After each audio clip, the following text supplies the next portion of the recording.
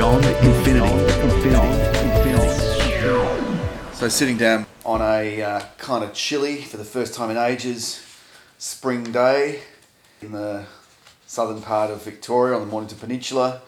Welcome to Simon Mulvany after a bit of a break to discuss climate change and the call that the Australian Bureau of Meteorology made recently, which actually declared an official declaration that we're in a El Nino weather pattern. So welcome, Simon. Good to have you back. Yeah, thank you, Piers. Always a pleasure, mate. You know, look, we've had the warmest winter on record. I was up in Sydney recently on Bondi Beach on 32 degrees in early September. It was funny, you know, it was weird. Like you're on this hot baking beach with no wind or very little breeze. And then in the water, it's winter temperatures almost, you know, it's 15 Celsius or something, which is chilly, especially for Sydney.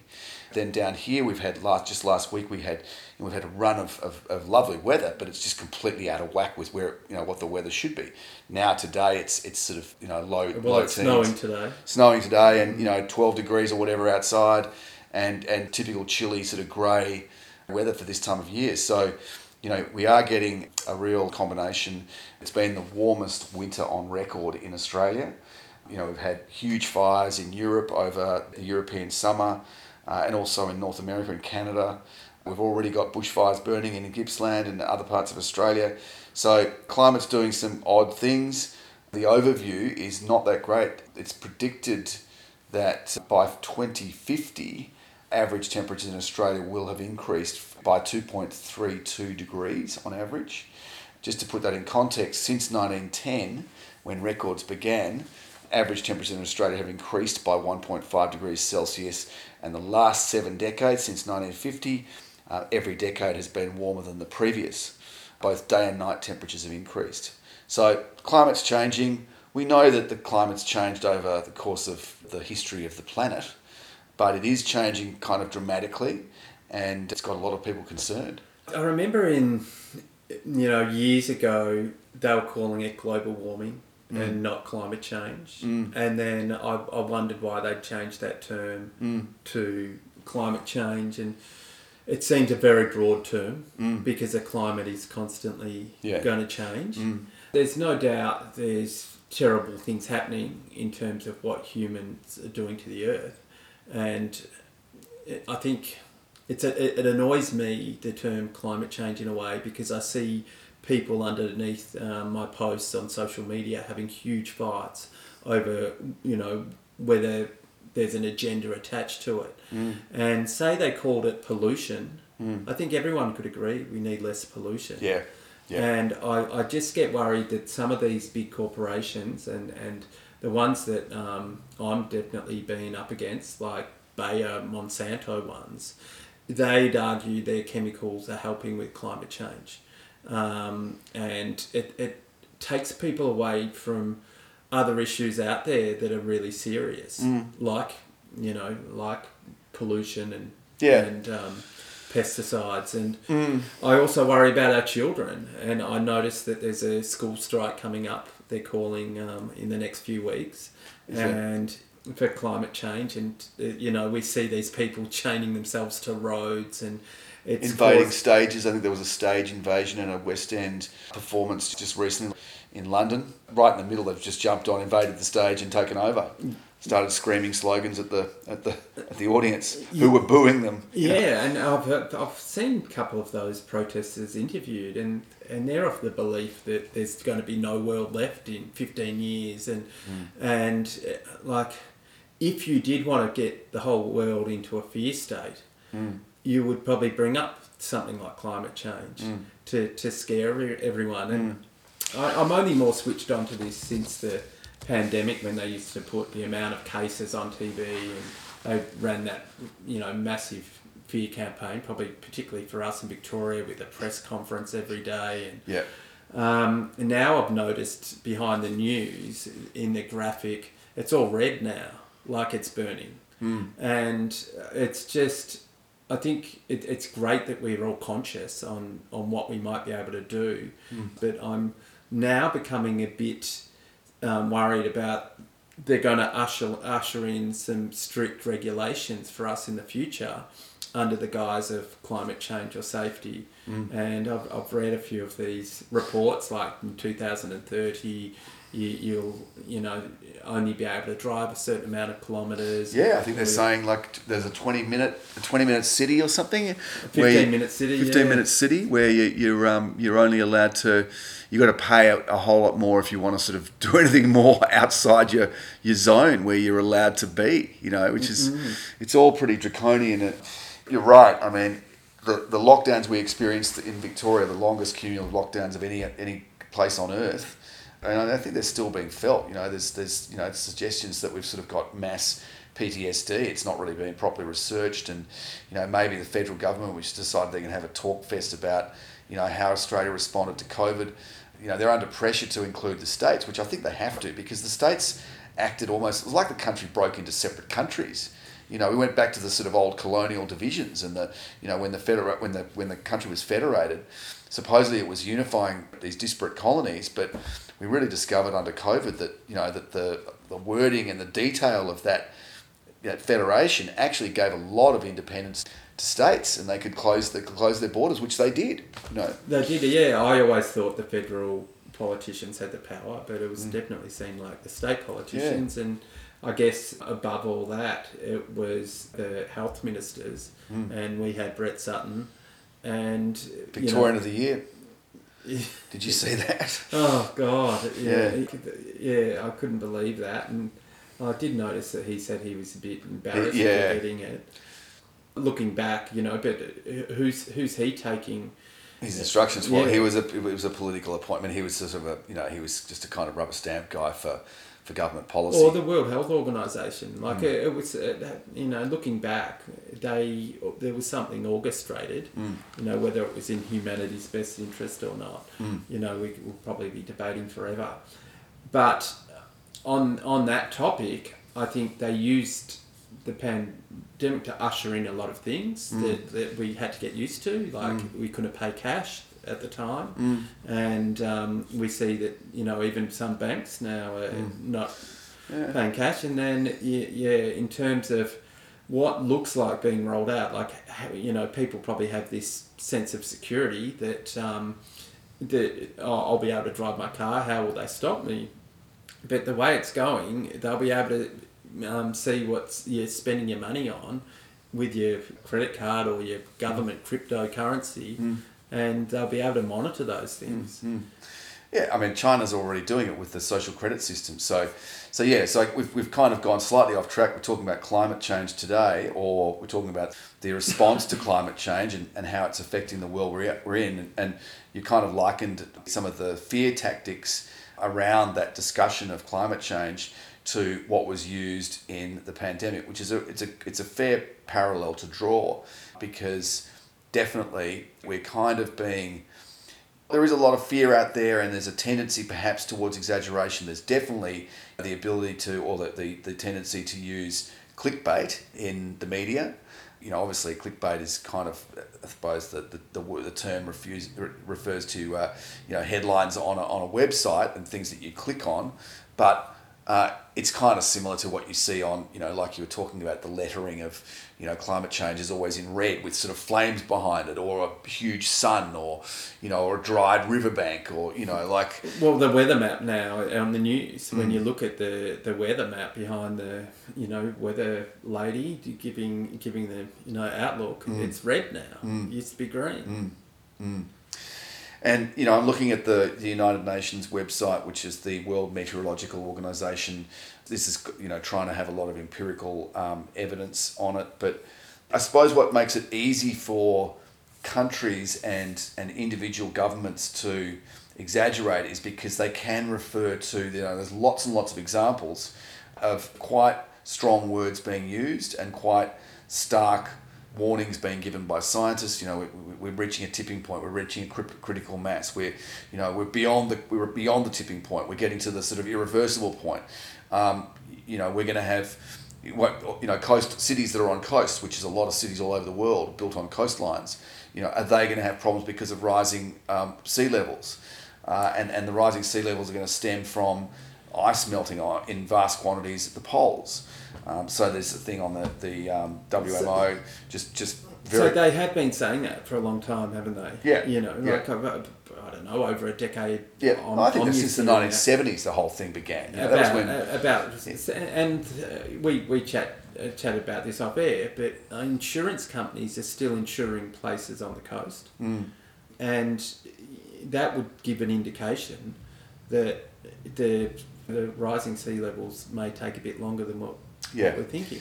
Yep, and similarly, you know, we're being told to brace for a pretty bad fire season, and obviously Australians, particularly in the southeastern corner of the continent, are very susceptible to fear-mongering because we had the terrible fires of 2019-20 that summer, which is only, 3 years ago. So that anything that's talking about the possibility of a terrible fire season, well, it's just engendering fear, but it's not necessarily engendering much positive change. I mean, are they doing aggressive backburning? What measures are governments and authorities taking to address what they're saying is going to be a bad fire season? Well, I'm not aware of anything. Well, on that, very much. I know New South Wales, they had some backburning done recently. A lot of smoke. I have friends in Gippsland, and he seems to think that fire was an out of control backburn. Yeah, right. I thought one of them was started by a campfire or something. They were saying. Which hadn't been put out, and the one near Bragalong, I think they were suggesting it was a campfire that hadn't been put out properly. I actually, when I heard there was a bit of, controlled burning, I thought they'd timed it pretty well before this cool change. But yeah, of course, you're at risk of things getting out of control. Yeah. So you've got to choose the right time of year, but. I mean, there was one down on Point Nepean, like about 10 years ago or thereabouts. Yeah, that went out of control. And they chose to do it on a 30-degree day with a north wind. Yeah, it was incredible. It was. I remember I was out in a boat watching that fire, and I said, "Surely you can't have planned it to be that big." Yeah, yeah. And then what about all the animals in that area? Yeah, yeah. That was a bit ridiculous, that one, I thought, choosing that time of year. I think it was in February too. But somehow you've got to have these conversations with the public, or if you've got to, I mean, you definitely need to have public awareness, but you need to have it in a way that's not just about fear. It needs to be about, let's be constructive. I mean, what are we going to all do? We're just going to all just abandon the lifestyle that we want to lead? Are we just we're going to move to the desert where there's no trees so there's nothing to burn? Or we're going to live underground in Cooper Pedy? Or, I don't know, where do you move? Would you just move up to the big city because there's not as much of a risk of bushfires up there because you're in a concrete jungle? Well, yeah, I was discussing this on another podcast the other day, and the woman said that 97% of Australia is now considered a danger zone or an emergency zone to live in. And, she was of the concern that they're very much going to try to move people into cities. And I think you were saying earlier, those 15-minute cities that that they're planning us to live in the future, where only allowed out a certain amount of times, and you're only allowed a certain amount of kilometres in your car, and you're only allowed a certain amount of meat, and I don't know. I am keen to adapt and live in a better way, but at what cost and what liberties? And I don't think everyone should be governed under the same restrictions. Yeah, we do seem to be drawing back to that parallel you drew with lockdown measures and the response to COVID, and there is a big inquiry that's going to be done on a federal level, and it is going to supposedly incorporate some feedback from the states, which it needs to, in my opinion. There are signs of a gradual degradation or gradual but definite erosion of personal liberties in Australia and elsewhere in the world, definitely. But in Australia, you can see in Australia, I think, was always regarded by Australians and I think envied by many places in the world because of its sort of its freedom, its laissez-faire approach to life. You could do what you want as long as it was sort of, as long as you wasn't illegal. People were used to being able to live the kinds of lives they chose to lead, and it just seems that what governments need, if the way to justify encroaching on people's liberties is to have something that's a worry, have a thing that you can say we've got to be frightened of that. So whether it's the pandemic or it's climate change or it's the next pandemic or it's whatever terrorism. it is. Yeah, terrorism, exactly. All these things engender fear, and fear is a way that you manipulate that to get more control of people. Yeah, it's safety. You know, under the guise of safety, we will stop you from driving your car. I don't know. Yeah, I think we've just got to be a bit wary of and look for solutions. And I think it worries me a little bit how broad the term climate change is, how outreaching the results could be, and how inconsistent it is. Like in terms of credit scores for climate change or emissions credit scores. Emissions trading and all that stuff, which is a kind of a scam. I mean, it means that you can pay to pollute. Yeah. So it means that the only people who can afford it are the corporations that are doing the polluting, and then they're happy, and no one else can pollute except them. And there's been exposés where they've said, we're contributing, so we've offset our carbon footprint by, doing X, Y, and Z in Papua New Guinea or somewhere, and then they've sent a camera crew up there, and there's instead of planting all these trees or whatever, there's nothing going on at all. It's just a there's some front company pretending like, this is what we're doing. So it's I don't know. I think there's a lot of people in a way I think have a right to be. It's not unreasonable to be a bit cynical about the way this is being played out. The way that this is being manipulated by governments, by corporations, by entities that for example, you buy an airline ticket. They say, do you want to carbon offset it? Well, but how exactly does that work? Does that really make any difference? There's plenty of companies which say, we plant a tree. Every product we sell, we plant a tree.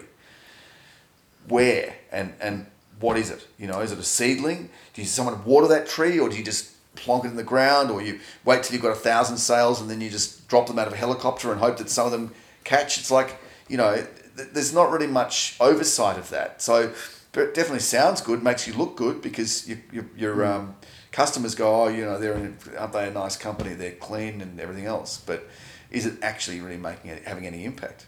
Yeah. And is it actually being done? Is it actually being followed through? Yeah, I see that a lot in the beekeeping world. They call it bee washing, and you get, I think Burt's Bees was doing it the other year, where they said that they were,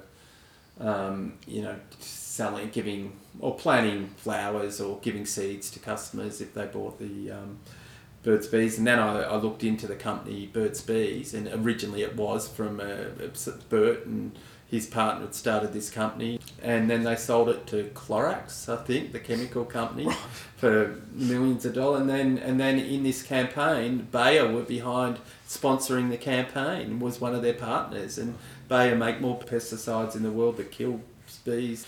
So the bee washing is another thing I see quite often that I'm wary of now. And for listeners, Simon is a beekeeper and bee expert by trade.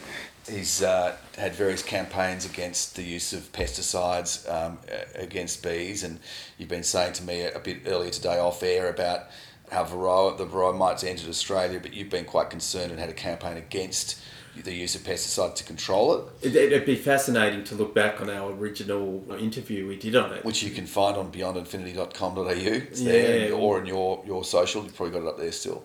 Yeah, well, we basically said what had to be avoided to stop it from spreading, and they did the opposite, really.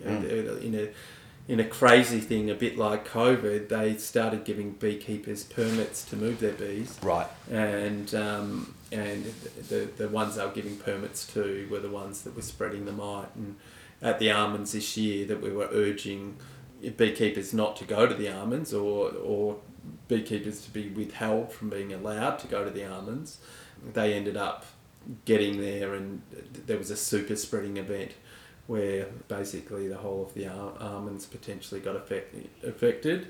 And then beyond that, they got a special permit, those almond beekeepers, to move back to where they came from. So some of them went to Queensland, some of them went back to Victoria. And while they were doing that, they were killing sort of backyard beekeepers and honey producers that were stationary in New South Wales. So there was this massive double standard. And anyway, they've called off the poisoning now, which is good. But the varroa is here to stay. You're not going to get rid of it. No. Okay. And then I'm on the pulse with that a little bit. I'm hoping that they're not going to force certain medicines on beekeepers, because obviously there'd be some chemical companies vying for that position, because that is one way of dealing with them. But I've had people from overseas giving me natural remedies, one which is actually rhubarb leaves in Poland. They've worked out that's one way of dealing with it.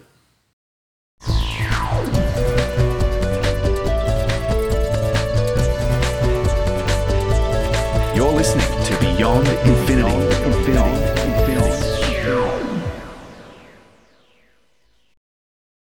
One of the issues that keeps coming up is the politicisation of the environment and climate change and how to deal with it.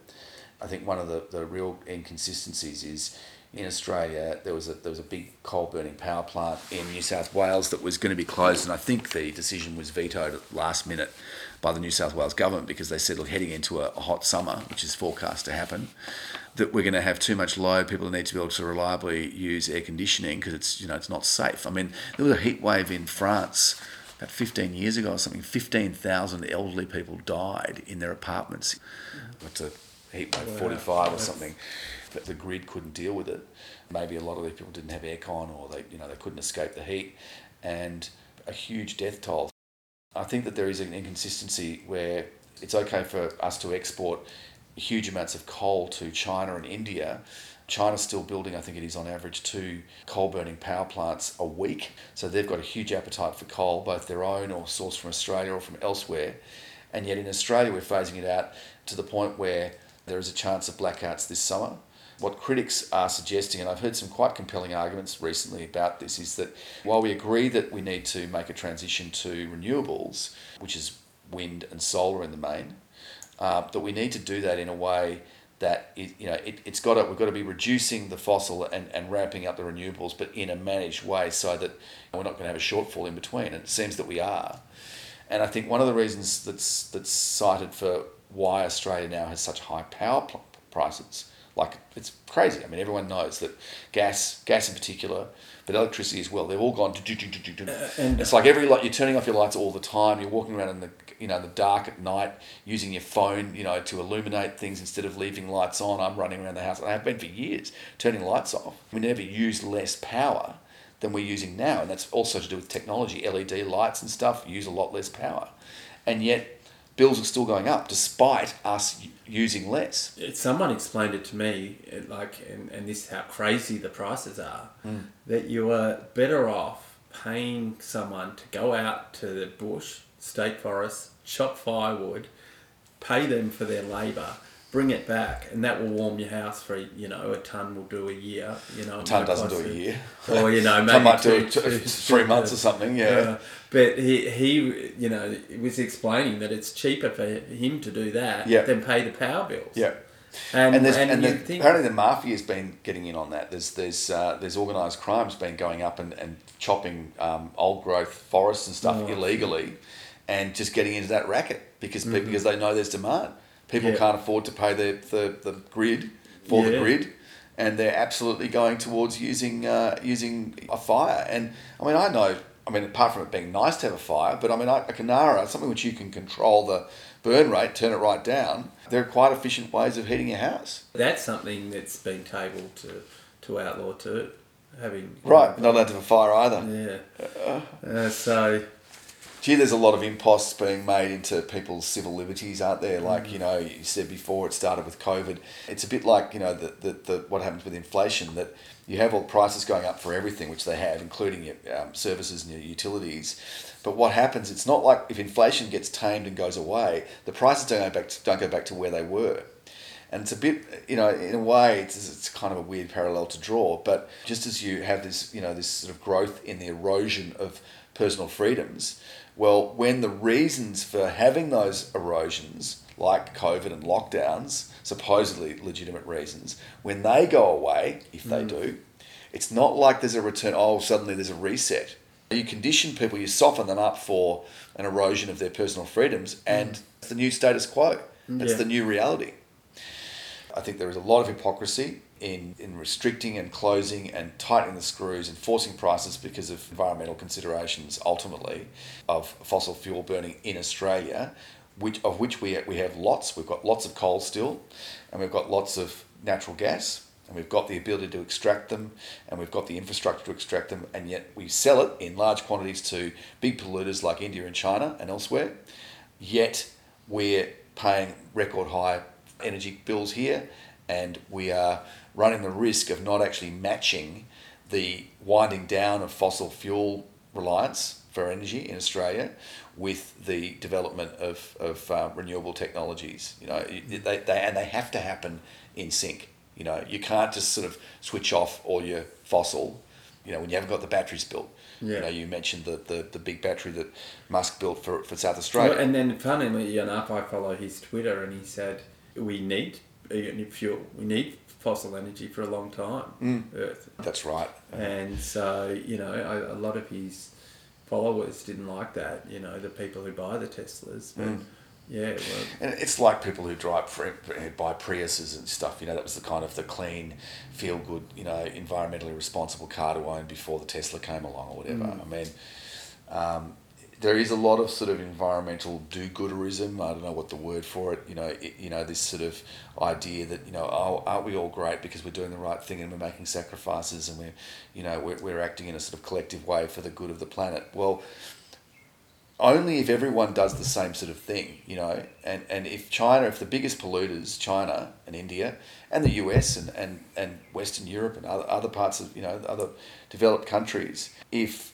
they don't act consistently, then we're a drop in the ocean. We're 1% or something of the globals of the Earth's total pollution, because we're only a population of 25 million people.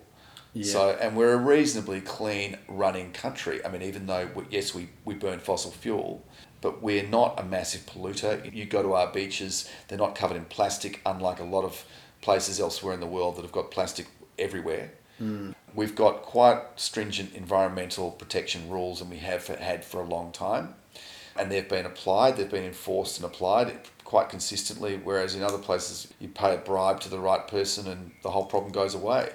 I think that there needs to be a very careful and calibrated approach to dealing with climate change, which I think has been very heavily politicised all around the world, and I think that's a real problem because it either makes people cynical about it. So if you're trying to get people on board and get people to change their behaviour and accept some sacrifices in the name of the environment, then there's no room for causing people to be cynical about it.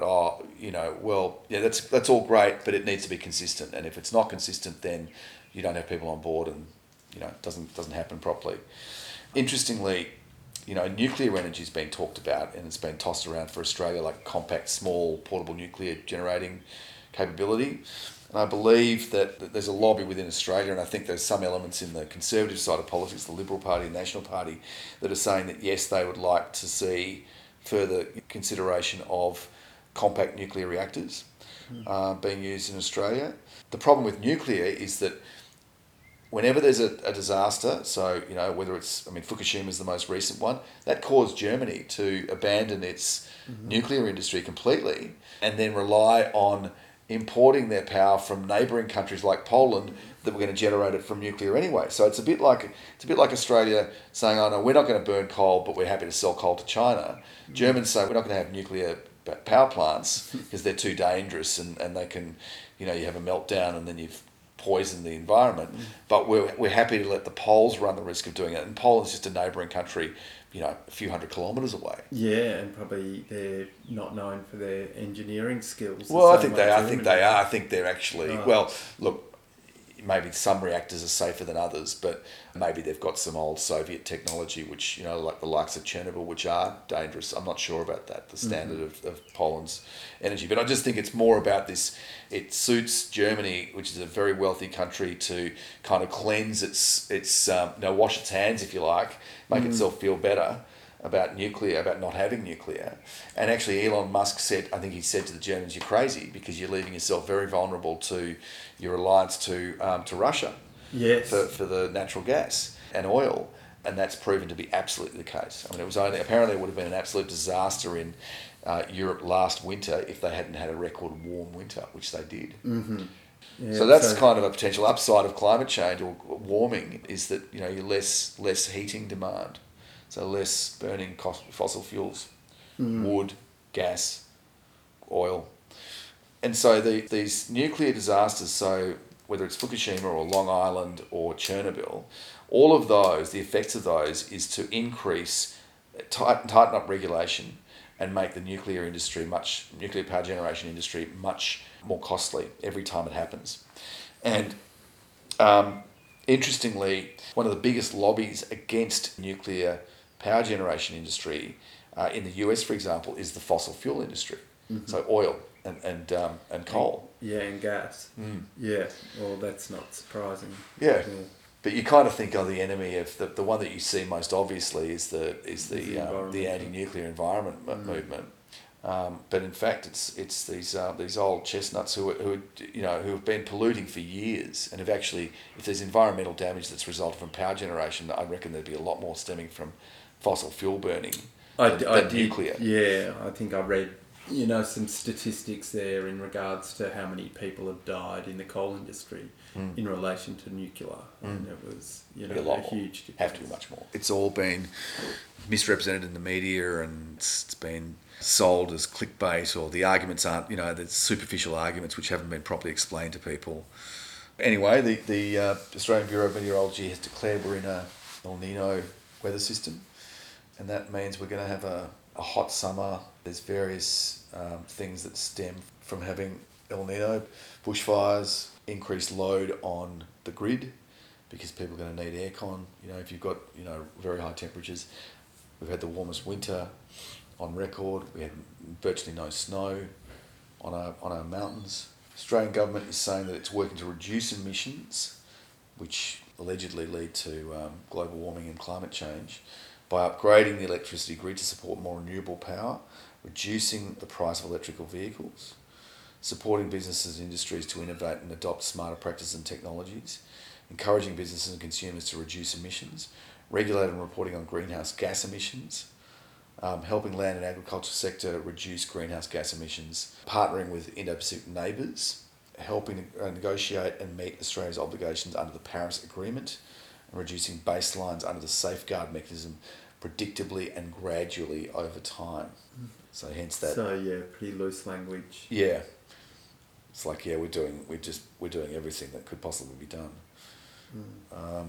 So yeah, I think unfortunately there's cause for some cynicism in regard to all this stuff. One thing that I've been looking out for, a lot of beekeepers have reported sort of changing of flowering events.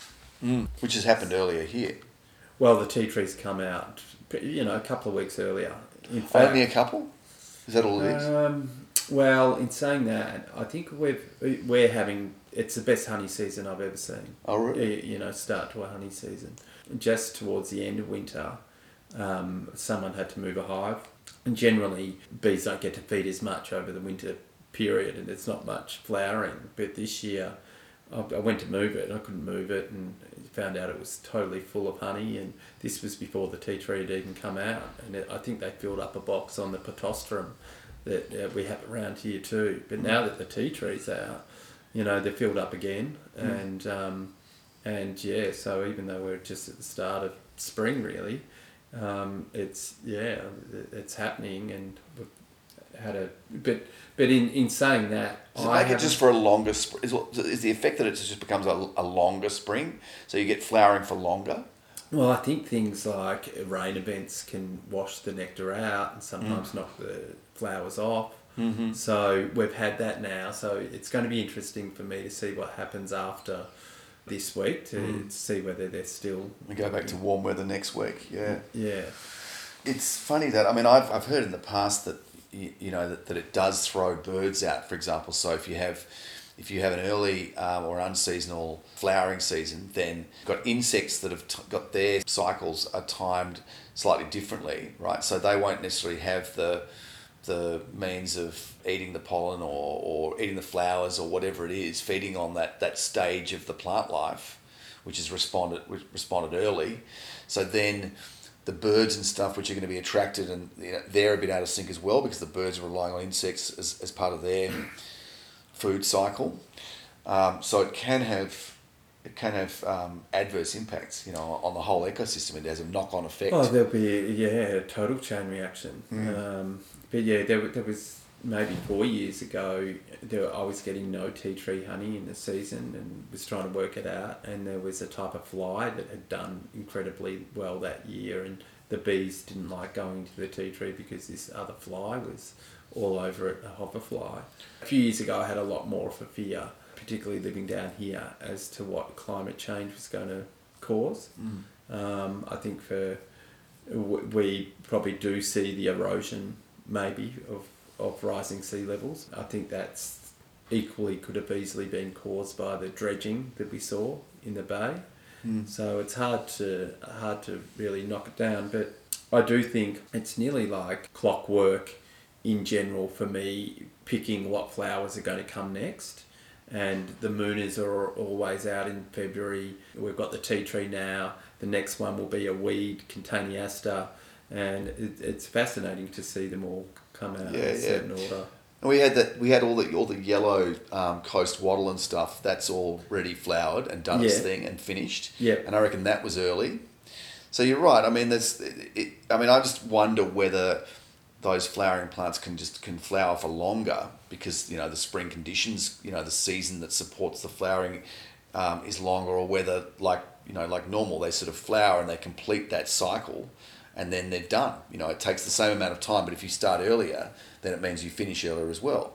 Yeah. So like for me, it's amazing that plants have that intelligence that they can pick to flower at a certain time. Well, it's driven by light and heat and. Well, I would have thought it was a time of light in the day that maybe triggers it. The length of the day. Yeah. Yeah. And the intensity of the sun, which is also to do with temperature related, isn't it? Yeah, it's an interesting one, but. And then it's interesting too. We speak. It's swarm season now, and on the right weather conditions, it seems a lot of hives will swarm on exactly the same day, and it's usually just before a good spell of weather that they will do it, and for obvious reasons, they don't want to be caught out in the rain or the cold, so they need to find another home in that nice period. And so how the bees have worked out that, and I'm assuming it's done through air pressure. I can say when people call for swarms, I know that it's going to be good weather for the next few days. Right. Yeah. So you've been dealing with a bit of that already. You've had to go around and sort out some. Yeah. So that was probably a tad earlier as well. So I've had 2 or 3 already, but I know next week now. I think on Wednesday I'll probably get 50 calls or something, because they're all going to be itching to go after this cold weather. And are you still trying to, like, if you go around and you deal with, say, a wild colony that's cropped up somewhere, will you try to relocate them and put them somewhere that you can manage that colony? Yeah, it's interesting. A lot of beekeepers get into queen breeding and having special genetics, but I found the best genetics are the ones that I get from the wild. And last year we placed about 30 hives at Portsea Estate. Oh yeah, that's right, you're telling me. And then, talking about climate change, the local council here gave a series of grants out to help with climate change, and I fitted into the regenerative farming conditions of it. And so I've applied to put 30 hives at a place called the Revillaging Project. Small scale localised farming is a great solution, and I do like to see that local councils are getting involved in regards to that. That's good. So I've got 30 hives to collect for them. Right.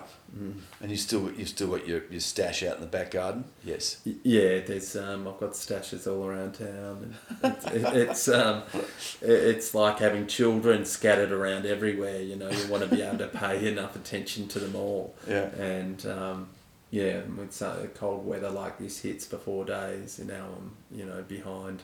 I know, it's such a change. It's like you go, bring on climate change. I was really enjoying the sort of early well, the end of winter and the early spring and early summer almost, you know, because it's been like that, you know, sort of mid-20s. This time a year ago, it wasn't really warm until around Christmas, you know. Yeah, we winter missed out. Was there was no proper like warm spring. It went from winter to summer, basically. Yeah.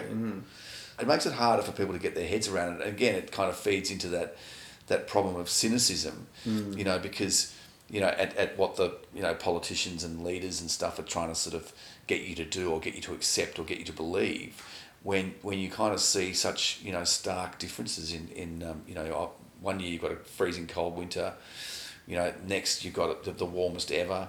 And I know that they do say that that's why they've rebranded. They said it's climate change as opposed to global warming. Yeah. Europe last winter had a very mild winter, whereas North America had a record snowfall. Yeah. You know, they had ski resorts that were open until August this year.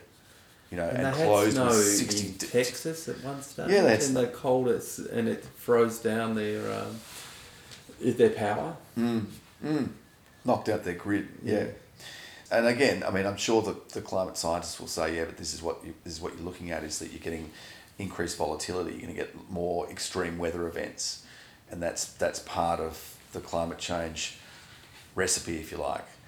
But I don't know. I mean, the climate's been changing forever, and it just happens that we've got sort of a cluster of stuff happening. I don't know. I mean, are you convinced that this is a man-made problem? That it is, you know, that the ice cores from Antarctica or from whatever that show it clearly that it started around the 250 years ago with the Industrial Revolution. There's a marked change in what the ice cores are showing in the amount of carbon dioxide in the atmosphere. I mean, are you convinced that this is a human-made thing that's stemming from industry?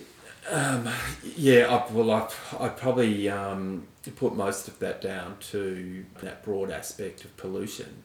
So I think that they're empowering it to get broad results, which aren't good for communities and individuals. That's I'm very worried, you know, with the agenda. I mean, is that something, because it's a pretty key question, isn't it? I mean, and it's a very hotly contested one.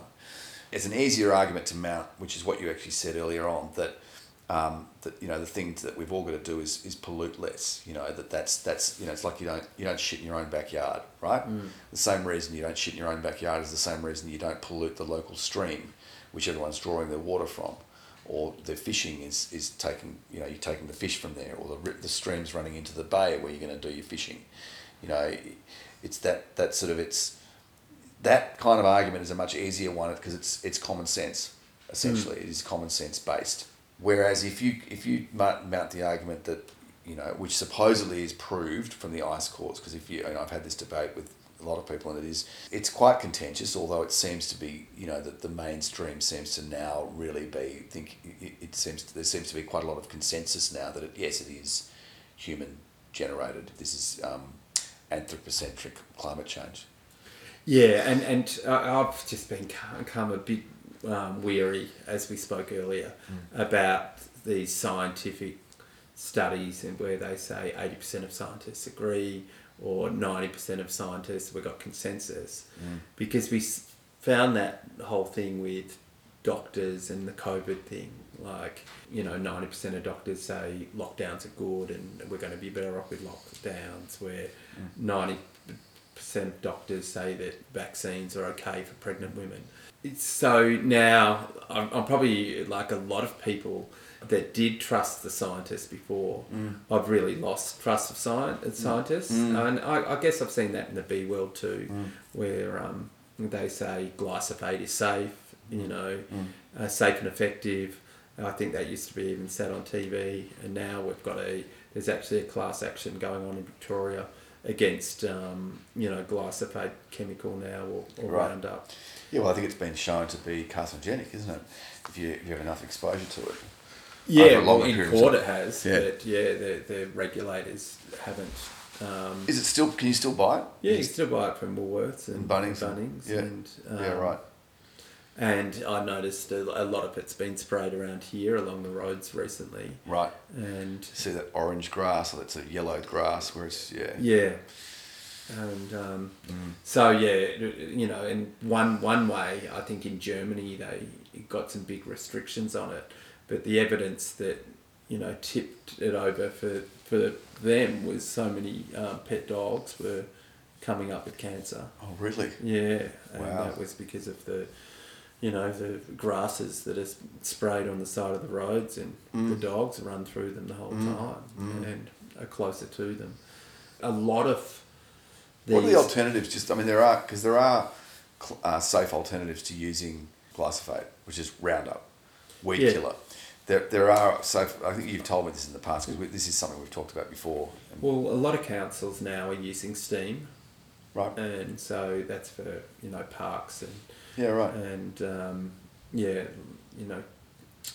more built up areas. But then there's one called Slasher.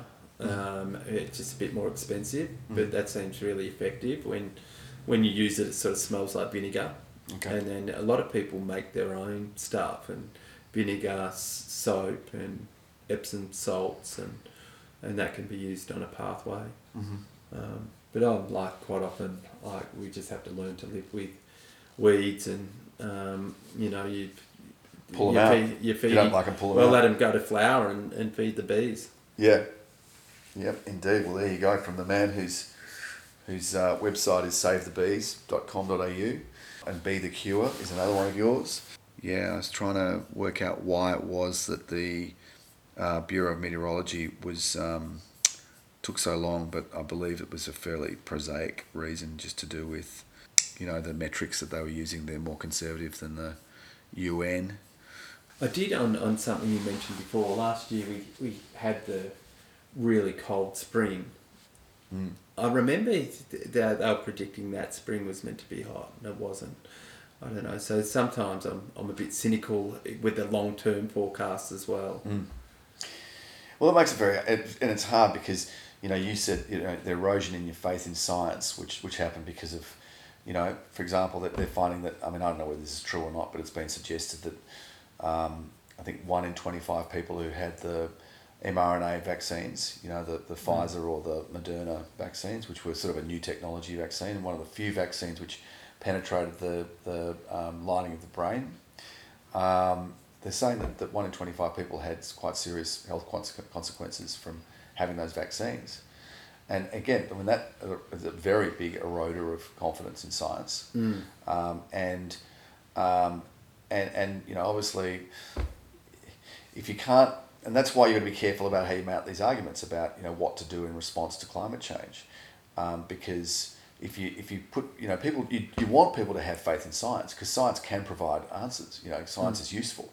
Science is not something to be just sort of swept under the carpet or ignored. I think that's a problem for the world if you get to the point where people, because of bad experiences, don't trust science. Yeah. How do you, if something serious is about to happen, it's like, it's like that movie about the meteor or whatever it's called, Don't Look Up or something. That movie with Leonardo DiCaprio. It came out during COVID, and it was kind of it was actually, I think it was more pointedly focused on America's response to under Trump, the way America just sort of basically just buried its head and just ignored the reality that if you didn't have some response to COVID, then a lot of people died. I thought it was more about climate change, but well, I think it was probably a bit of both. But I think the background at the time was also the way. America had this huge death toll from COVID. It was the biggest of any. I think it was the biggest of any country anywhere, whether developed or undeveloped.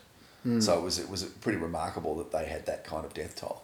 It showed a couple of things. One, that they're pretty unhealthy to start with. Yeah. So they're vulnerable, and two, that they ignored it at their peril. And it's not to say that they needed to go to the same extreme that Australia did, because I remember speaking to Americans during the lockdowns we were having. They were very sympathetic. They couldn't believe what was happening here. It was just like, wow. Yeah. What they're doing in Australia. We thought Australia was a free country, Wow.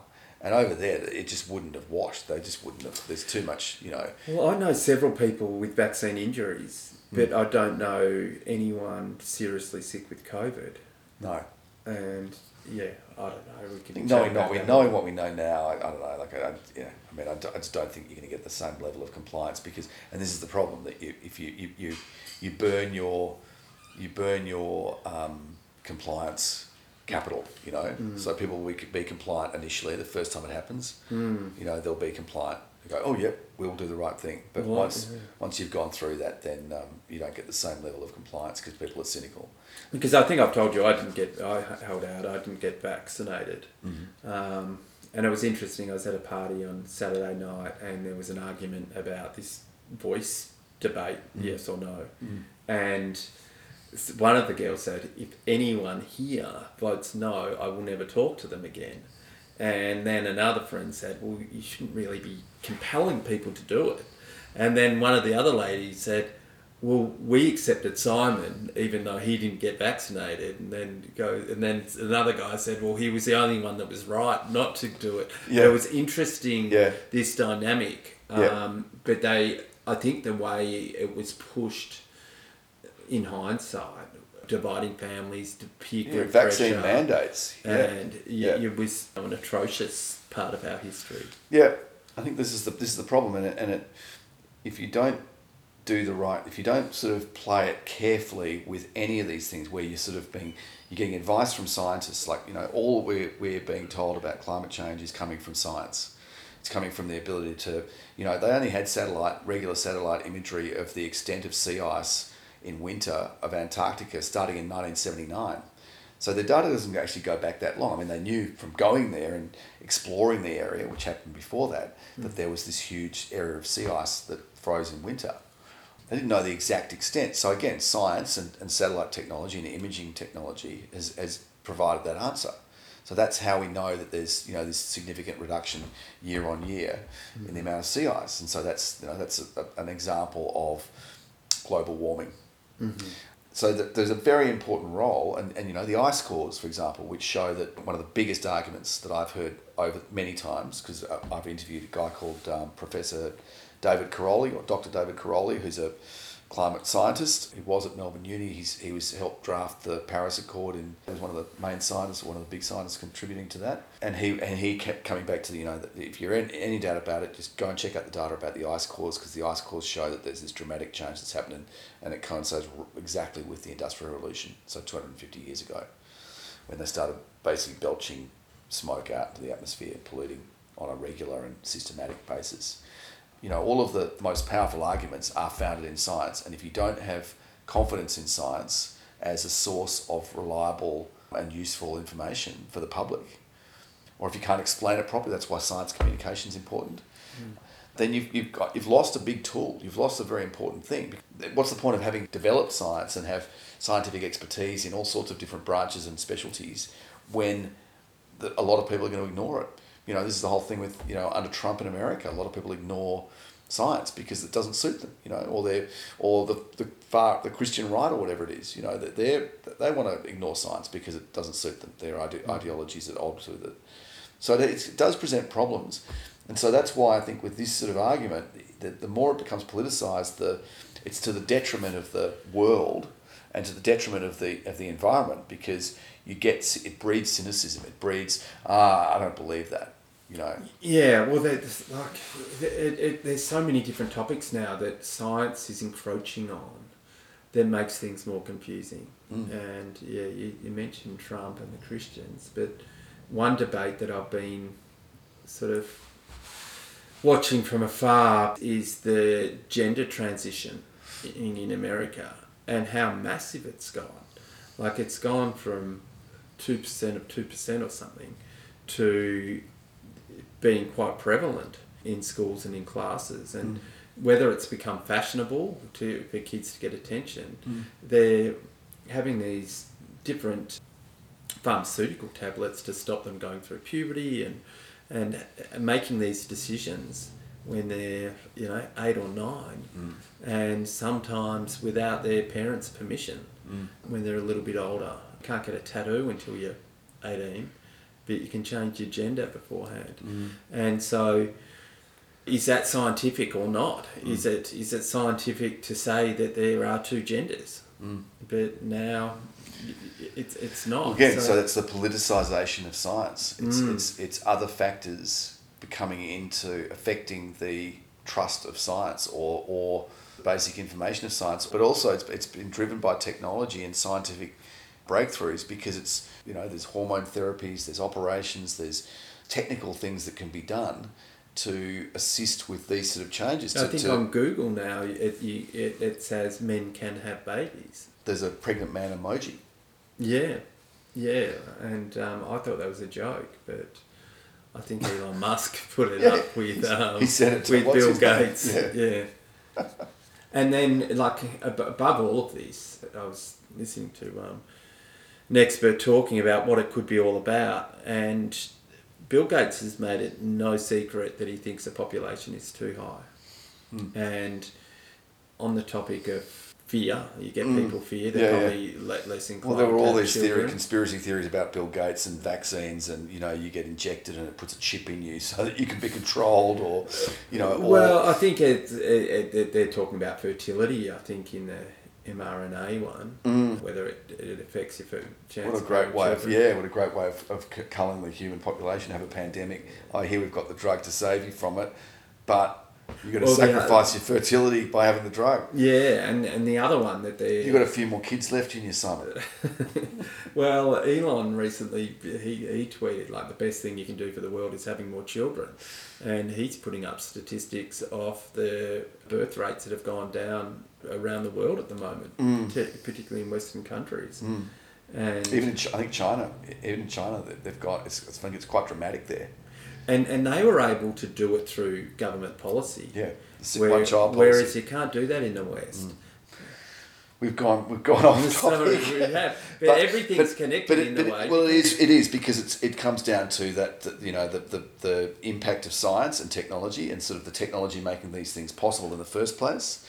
Gender reassignment, all that sort of stuff made possible by technology. And the same thing about, the arguments about what's caused climate change, and you've got to be very careful, because if you don't manage these things properly, then the population becomes very desensitized, or just, it doesn't have any trust in science. And that is a problem, because if you have something important, then you do want to have science as a tool, as part of a suite of things that you can use to respond to something. And if you can't trust science, then you've lost a very big, a very powerful tool, I think. Yeah, well, we're dependent on science. The civilization basically is built on science and technology in terms of electricity, lights, computers, all the things that we take for granted, mobile phones, communications. They're all science-based things. You listen to educators, they're saying the jobs of the future, get your kids to do well in STEM subjects, science, technology, engineering, maths. They're all the things that are important. They're the jobs of the future. And AI is going to dislodge a whole lot of other jobs. And if you can specialise in something like computer programming or designing machines, for the machines that make the machines, that kind of thing. I don't know, I think AI might be taking over that too. I think we're both mucked around with technology, I suppose, and that AI that's available at the moment is quite incredible when you have your chats with it or give it projects to undertake. And I know that Elon put up the other day one of his humanoid robots. Optimus. And that will be able to do all your chores, your lawns, your dishes. I don't know how much they're going to cost. I thought it was like $45,000 US or something. And what's that going to mean when that's available to do your work? Awesome. Be awesome. I don't know. And then, you also have this sort of potential that we live in a world where there's a big cultural change, because people, either they don't have to work, or their jobs have completely changed and they've got to re-qualify themselves. It's like the person who has the Rumba that drives around on its own and vacuums your carpet for you. They're still quite expensive. Not many people have got them. Most people use a manual vacuum still. So if you have an Optimus robot that comes and cleans your house for you, that'll presumably start off expensive, and it'll take a while before it becomes a thing. It's not something like a laptop that's in every household. And then they predicted that chess was going to really take a dive once the computer beat the best. No, and it got really popular. Yeah. Particularly over the last few years. So, especially online chess. Well, it's always been popular since the internet came out. I think there was that movie Netflix did. They had a hero woman chess player, and that was put the popularity of chess up a lot, particularly in the female community.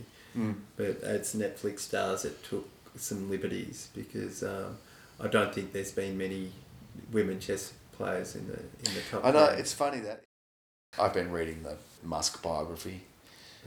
It does compare him to Steve Jobs. It compares him to Albert Einstein because the writer Isaacson has written biographies of Da Vinci, Jobs, Musk now, I think Benjamin Franklin. He's done all these historic figures, and he does draw quite a few parallels with Steve Jobs. These are complicated people, I mean, as everyone is, but he's not like he's an angel. I think he can be pretty hard on his employees, very hard, and push them very, very hard. Yeah. But I think that seems to be, that's how you get things done, or that's how you kind of create new paradigms. And I think he'd be equally hard on himself. Yeah, and then you go back further, and I think a lot of it stems from childhood. He had a tough time, he had a difficult father, had a tough childhood, got beaten up as a kid. So a lot of things you can sort of see that there's this background to having this drive, having this fire in his belly to prove himself or something, to... Have you seen he's got that fight with Zuckerberg? Yeah, cage fight. Didn't Zuckerberg say it's not going to happen, or what's going to happen? I think he's still training. They both are? Yeah. And Zuckerberg he's actually a black belt now, I think, in jiu-jitsu, and he'll go into jiu-jitsu comps and wear a mask. Okay, so they don't know it's him? No. Okay. I've done a little bit of Brazilian jiu-jitsu, and if you know Brazilian jiu-jitsu and the other guy doesn't, there's no way the other guy can win, really. Right. But then I've heard Musk say, well, he did Brazilian jiu-jitsu, and they're both, I think there's another guy, Lex Friedman, that we're a mutual friend of them both, and they've both been wrestling with him, and they've been given the rights to have the fight at the Greek Colosseum or something. Oh, really? Yeah, so there was talk in the Acropolis. Yeah, right. they were gonna do it in Vegas, but originally They would go for something even more historic than that. Oh, well, that would be a good one. I mean, maybe he'll televise it exclusively through X.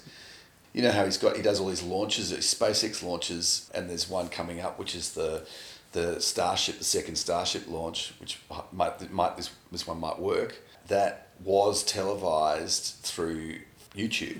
Oh, he's taken it off. And there's talk that the only way he'll be able to watch it is through X. There's been so much censorship stuff going on, and obviously X has opened up to some of these other people like Tucker Carlson, and ends up putting his show. I think he interviewed Trump on X, and I think it had the highest ratings of any show ever produced. I think over 100 million people watching it. And then interviewing Andrew Tate was another one that they had on there that was huge numbers.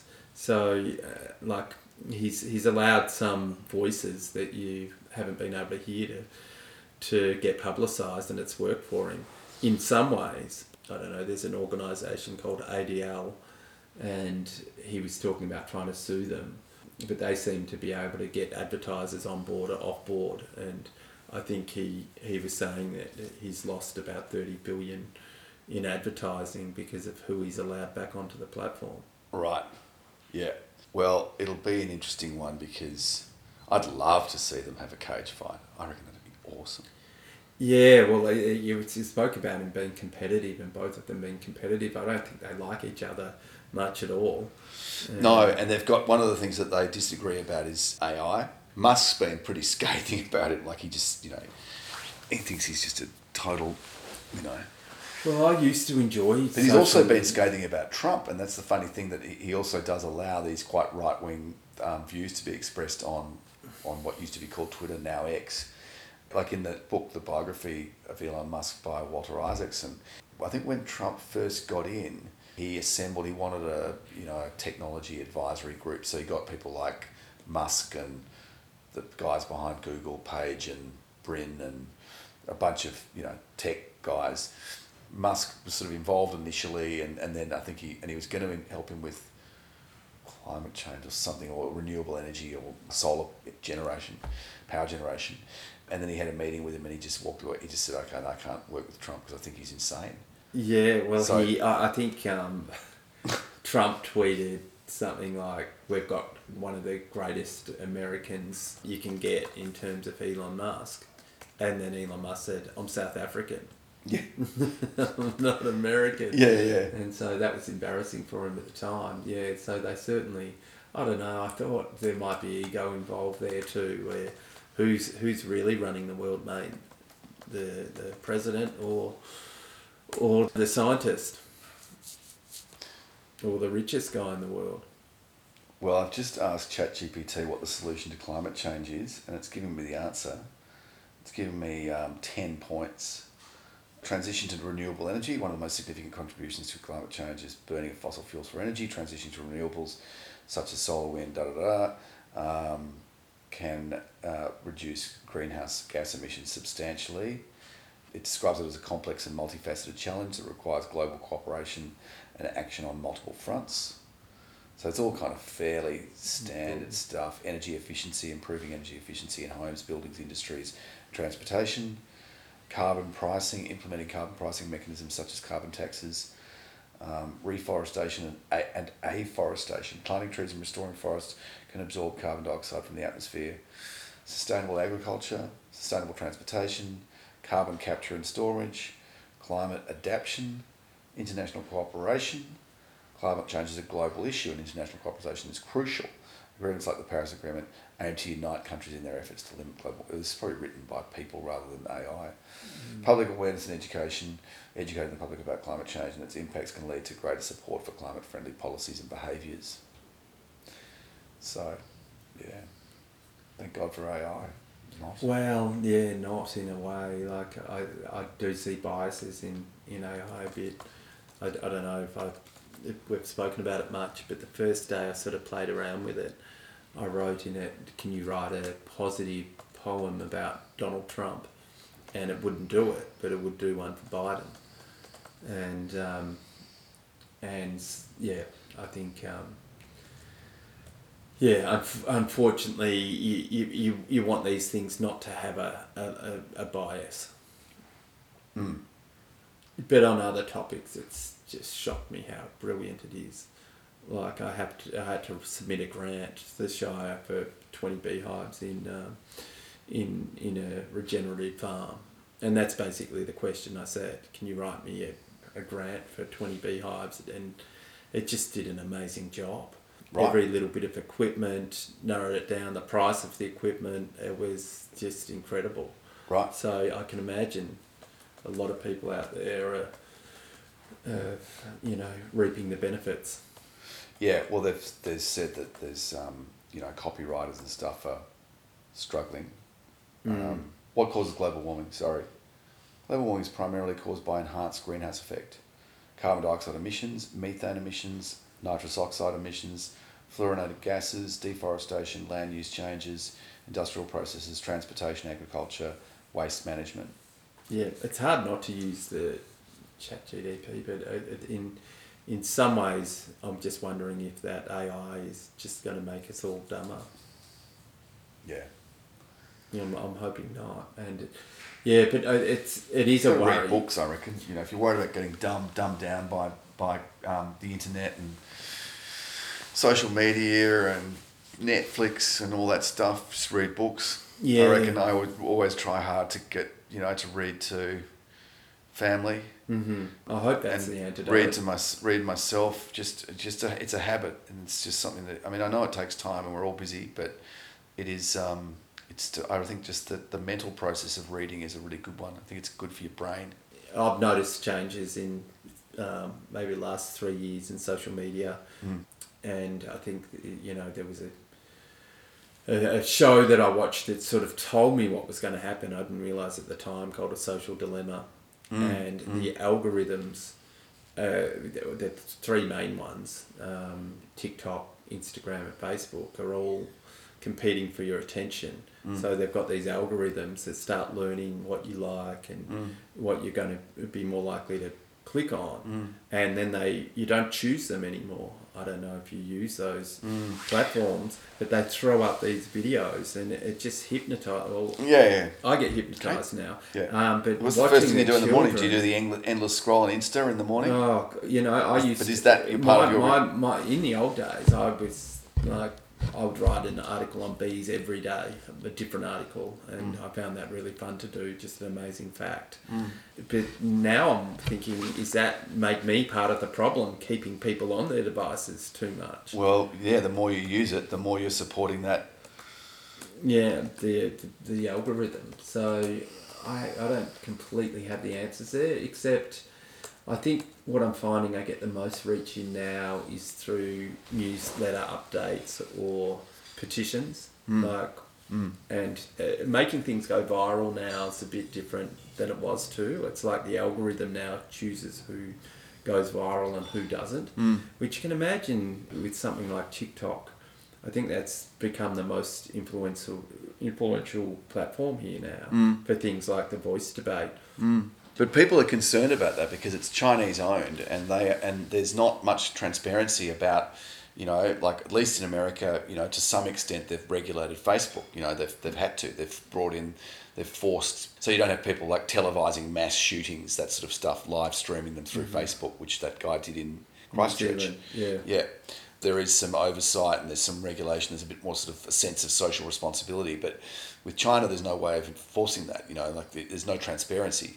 And they claim that it's a company independent to the Chinese government, but I think there's not such a thing. There's no such thing. If the CCP sees something of interest that a private company's doing, they just say, we want it, we're taking over. And if you don't cooperate, you're all going to jail. And if you are China or you see yourself as a competitor, the thing you try to do the most is divide societies. And I think this thing is exactly an example of that, because I've reading an article debating TikTok's role in it, and they were showing the amount of no's to what was getting more of a result, and it was pretty even. But the algorithms are pushing this divide. That I find is quite disturbing, and even though I'm running a social media enterprise in Save the Bees, I'm getting so concerned by the algorithms that I'm wondering how are we ever going to find a better way, and AI must be choosing the algorithms. I asked it, what's so special about bees? And again, you can't fault its answers. They're pretty good answers. I wrote pollination, biodiversity, ecosystem services, honey production, hive complexity, cultural and economic significance, indicator species, like a barometer of the health of ecosystems, threats and conservation, bees are facing numerous threats, research and study, subject to extensive research because of their unique biology and behaviour, educational value, often used as educational tools to teach people, especially children, about the importance of pollinators, biodiversity and interconnectedness of nature. In summary, bees are special due to their critical role in pollination, their ecological importance, their contribution to human food production, their complex social structures and their cultural and economic significance. Well-being is closely tied to the health of our ecosystems, making their conservation and protection a matter of global importance. Hard to fault. Yeah. So, how long did that school project take you to do? I didn't. Yeah, I know. Well, I've actually got a friend who's a lecturer at tertiary level, like university, and he said it's an increasing problem. It's like, how do you sift out people who've just said, I can't meet the deadline, I've got to hand in a 10,000 word essay on blah, blah, blah tomorrow. Better jump on ChatGPT. And he said it's becoming harder and harder to pick them apart. Yeah, and on that topic, I was talking to someone about it, and I remember an Einstein quote, which was, it's not the answers you come up with, it's the questions you ask. Yeah. And you've got to get better at asking the questions. Yeah, the Hitchhiker's Guide to the Galaxy, the computer that thought for like 5 million years or something, which was, I think the computer was the Earth, to answer the question of what is the meaning of life, and the answer was 42, and then the computer said, but in order to understand the answer, you have to understand the question. You have to know the question. Yeah. That's really the truth, isn't it? Because anything, to be able to use a search engine, to be able to use ChatGPT, you've got to have a question. Yeah. You've got to have something you're searching for.